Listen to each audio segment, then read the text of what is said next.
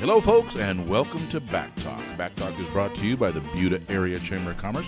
My name is J.R. Gonzalez, and I'm going to be your host for this episode. And today we're going to talk about bonds. I'm talking bond election, not the type of bond you need to get out of jail after you've been partying too much out on the town. And the bond election's coming up in conjunction with the regular election that we have coming up for City Council and as I said, the bond propositions. Today with us in the studios, we have the city engineer, John Nett, and our deputy city manager, Micah Grau. Gentlemen, how are you doing today? Doing great, thank you. Doing well. Thanks for having us. One is great, one is well. That's in the positive column. So thank you for joining us. And we're here just to kind of give a educational type podcast to the public who may be wondering about the bonds. We have two bonds on the ballot proposition.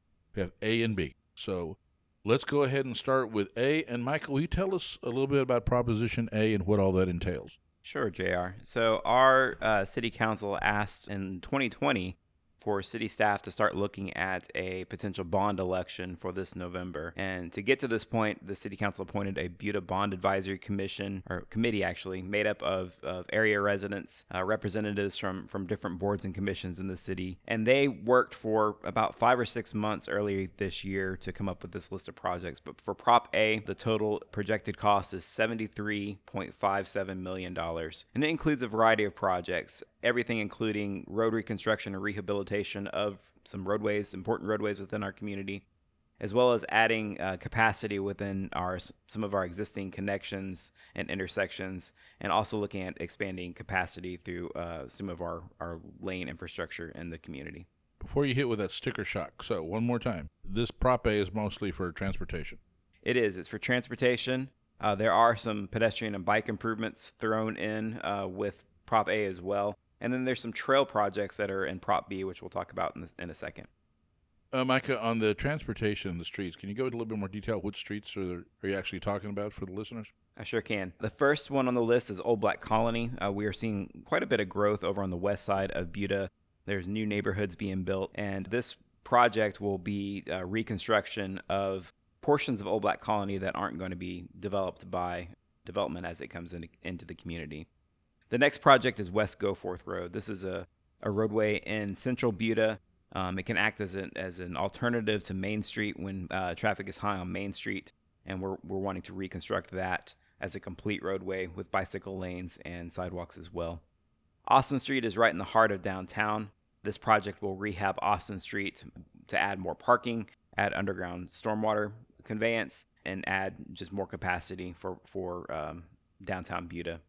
We also have a few rehab projects. One is Tally Loop, and the other is Middle Creek Drive. Both of these roadways were identified in our pavement management plan as needing some rehab work, and so the bond election will take care of those two projects. Next is Overpass Road and FM 2001 intersection.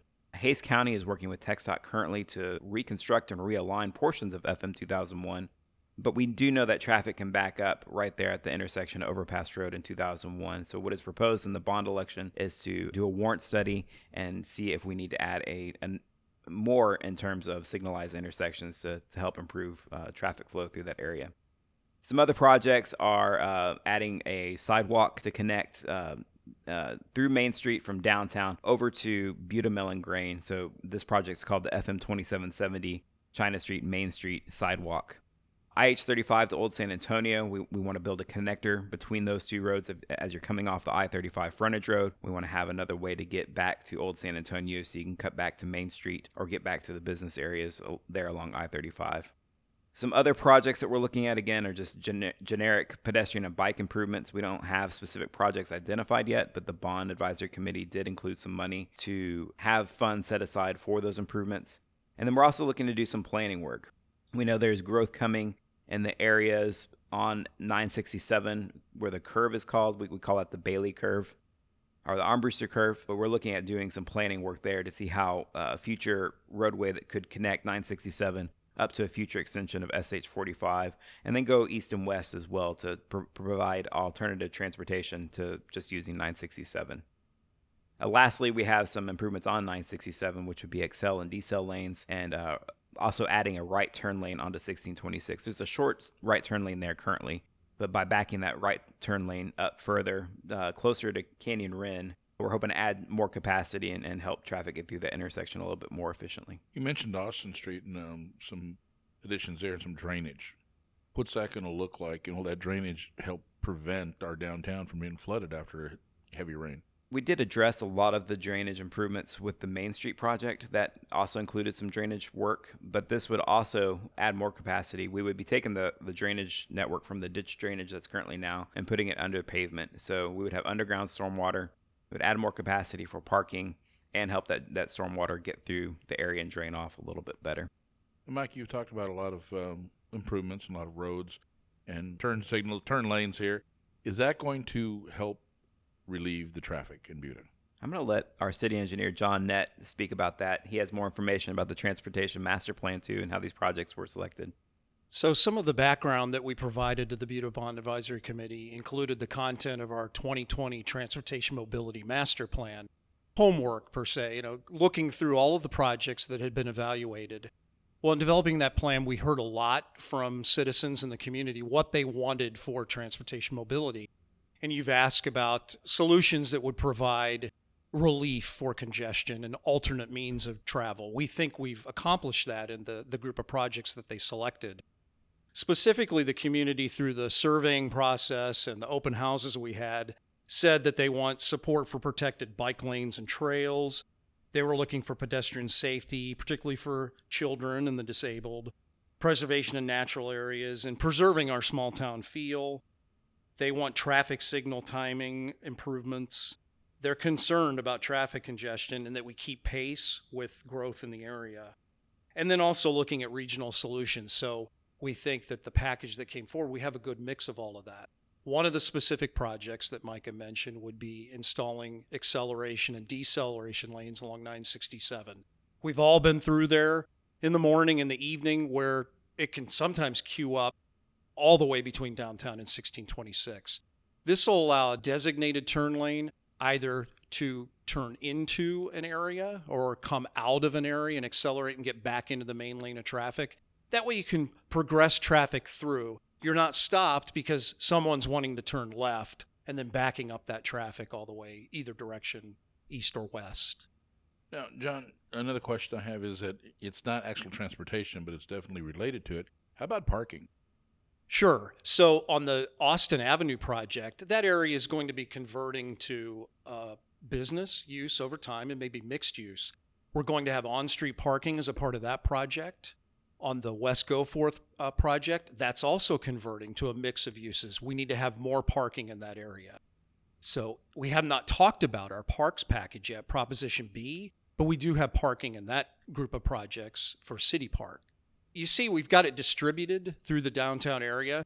There's really not one magic solution, but a group of these projects will provide parking in addition to what we already have. And a question for either of you gentlemen. If this proposition were to pass, how long will it take for implementation? We're estimating between 3 to 5 years. I mean, we saw with the 2014 bonds, there's a lot of regulatory oversight and things that we have to negotiate through the Texas Department of Transportation, Union Pacific, if they're involved.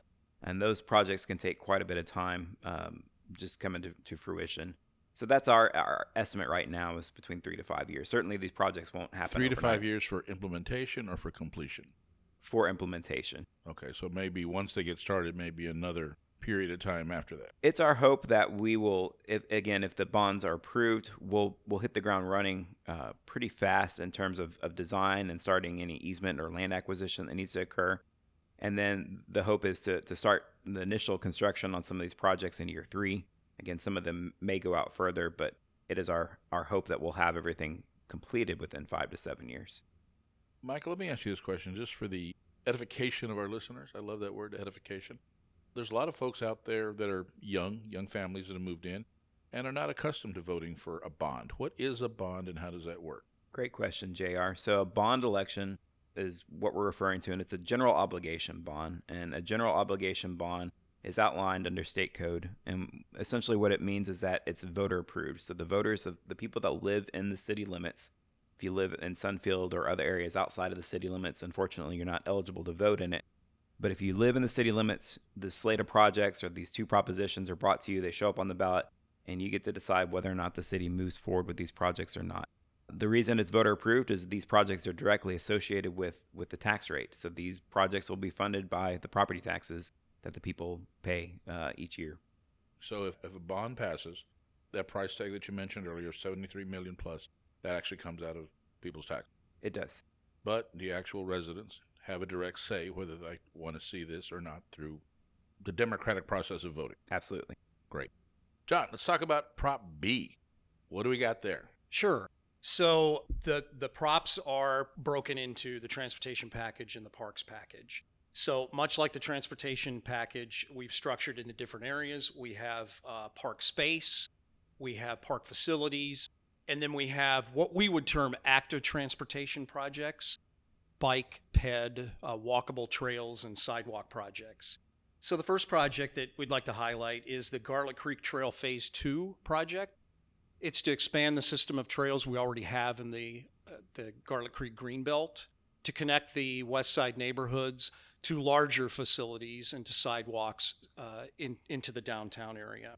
We also have the Onion Creek Trail. We'll be seeing some of this work with development along Old Black Colony, a new residential subdivision in that area, but it's continuing that project across 967, allowing connection to City Park and ultimately Garrison Park, which is a good segue to the next group of facility type improvements in park space. We have the first phase of Garrison Park to actually bring programming and facilities to that area. This was a space that was acquired with the previous bond proposition, but that space has yet to develop into its full usability. For those of y'all unfamiliar with Garrison Park, this is a 38-acre site located just north of City Park. So it will, in reality, act as an extension of City Park, but it's right there along the curve and Onion Creek.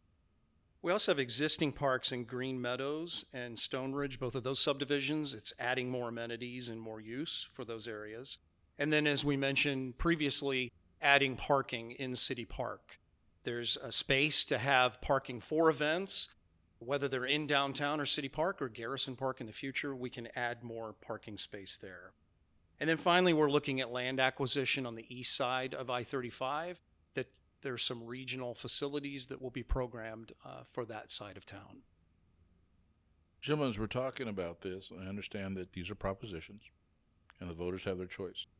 And I know as city employees, you cannot go either for or against, just basically give the information. So I'm going to word the next question carefully to either one of you. So let's take Proposition B. More parks, more infrastructure with that. Okay, we're already the outdoor capital of Texas. We got all these great parks. Do we need more?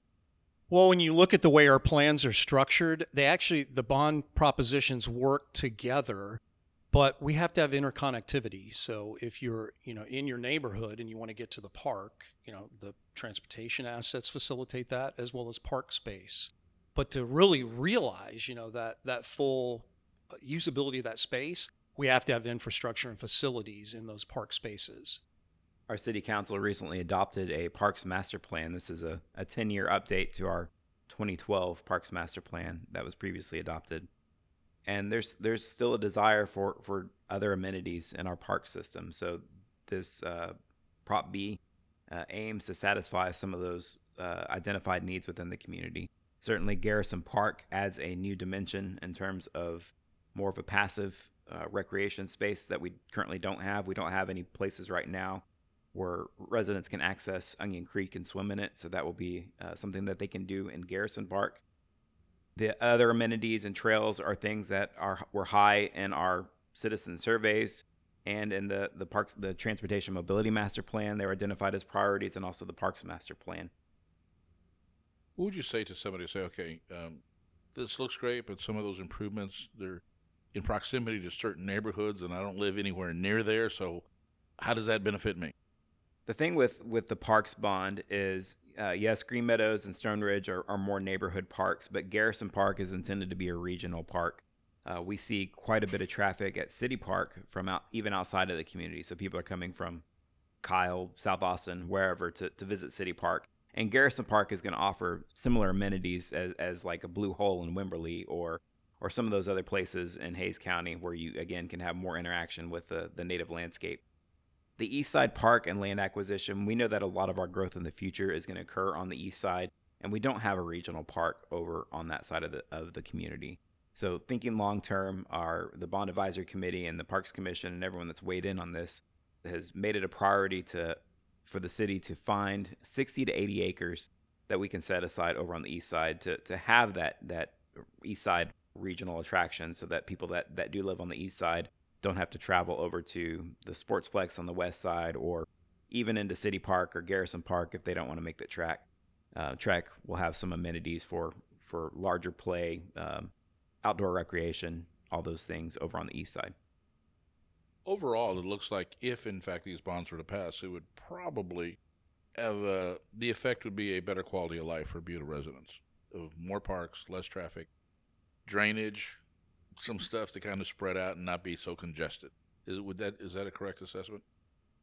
Yeah, absolutely. Yeah, these projects were selected again by residents. By residents themselves. The Bond Advisory Committee were made up of residents, and they were the ones that looked at the city's different master plans and our capital improvements plans, and they're the ones that prioritize these projects. So I think they had that in mind as they want to, again, meet the needs of the community and have the amenities that they hear from their neighbors that are desired here. To follow on your question previously, JR, we were enjoying Market in the Park with you earlier today, and there were citizens talking about City Park. Well, one gentleman said, yeah, I like to walk and run in City Park. But when he realized, wow, if we could connect the Greenbelt and Onion Creek to City Park, I can go right from my neighborhood and enjoy those amenities. And people also ask questions, well, are you thinking about connectivity of all these parks ultimately? That's absolutely where the city wants to proceed in the future. So maybe in the future, like hike and bike trails connecting all the parks? Yeah, fully integrated system from the west side to the east side. That would be nice. This looks great, but somebody has to pay for it. Now, Micah, you threw out the figure of $73.57 million just on Prop A. And on Proposition B, we're looking at another, $16.9 million. Guys, we're talking like $90 million here. I mean, that's some coin. So how does the city pay for that? Or what does that mean to the taxpayer? I mean, it sounds good, but as a taxpayer, what's that going to mean to me? So the total bond package is $89.66 million. And again, it will be paid for by people through their property tax. So it's not just homeowners, it's commercial properties as well. The average tax increase for the average home value in Buda, which is $287,927, the average tax increase would be $38 per year. We are in a position that we're in a very fast-growing area, with our assessed valuation increases each year from new growth added to our tax values. That's one of the ways that we're hoping to be able to keep this tax rate increase at a minimum. So we use very conservative projections when we do our forecasting and modeling. So with the last bond election, I think we told our residents it was going to be upwards of an 11-cent tax increase, but in reality, it only ended up being about a 4-cent tax increase. And we're certainly hoping that that is the case with this bond election as well. And with the bond election, too, the city council is only asking for the authority to issue these bonds. If the economy flounders or things go bad, it doesn't mean that we would automatically issue these bonds. The city council still has the opportunity to evaluate economic pressures and impacts before issuing debt. So cost to the average taxpayer would be what again? $38 per year based on the average home value. So if a person lives in a home that's valued lower than the average home, lower tax. Correct. And if they live in something a little bit nicer than the average home, higher. That's right. So when you break it down to $38 per year, $38 per year, mm-hmm. A few less trips through Starbucks, and that'll cover that just for better quality of life. So I see how that works. Then, so when do they vote?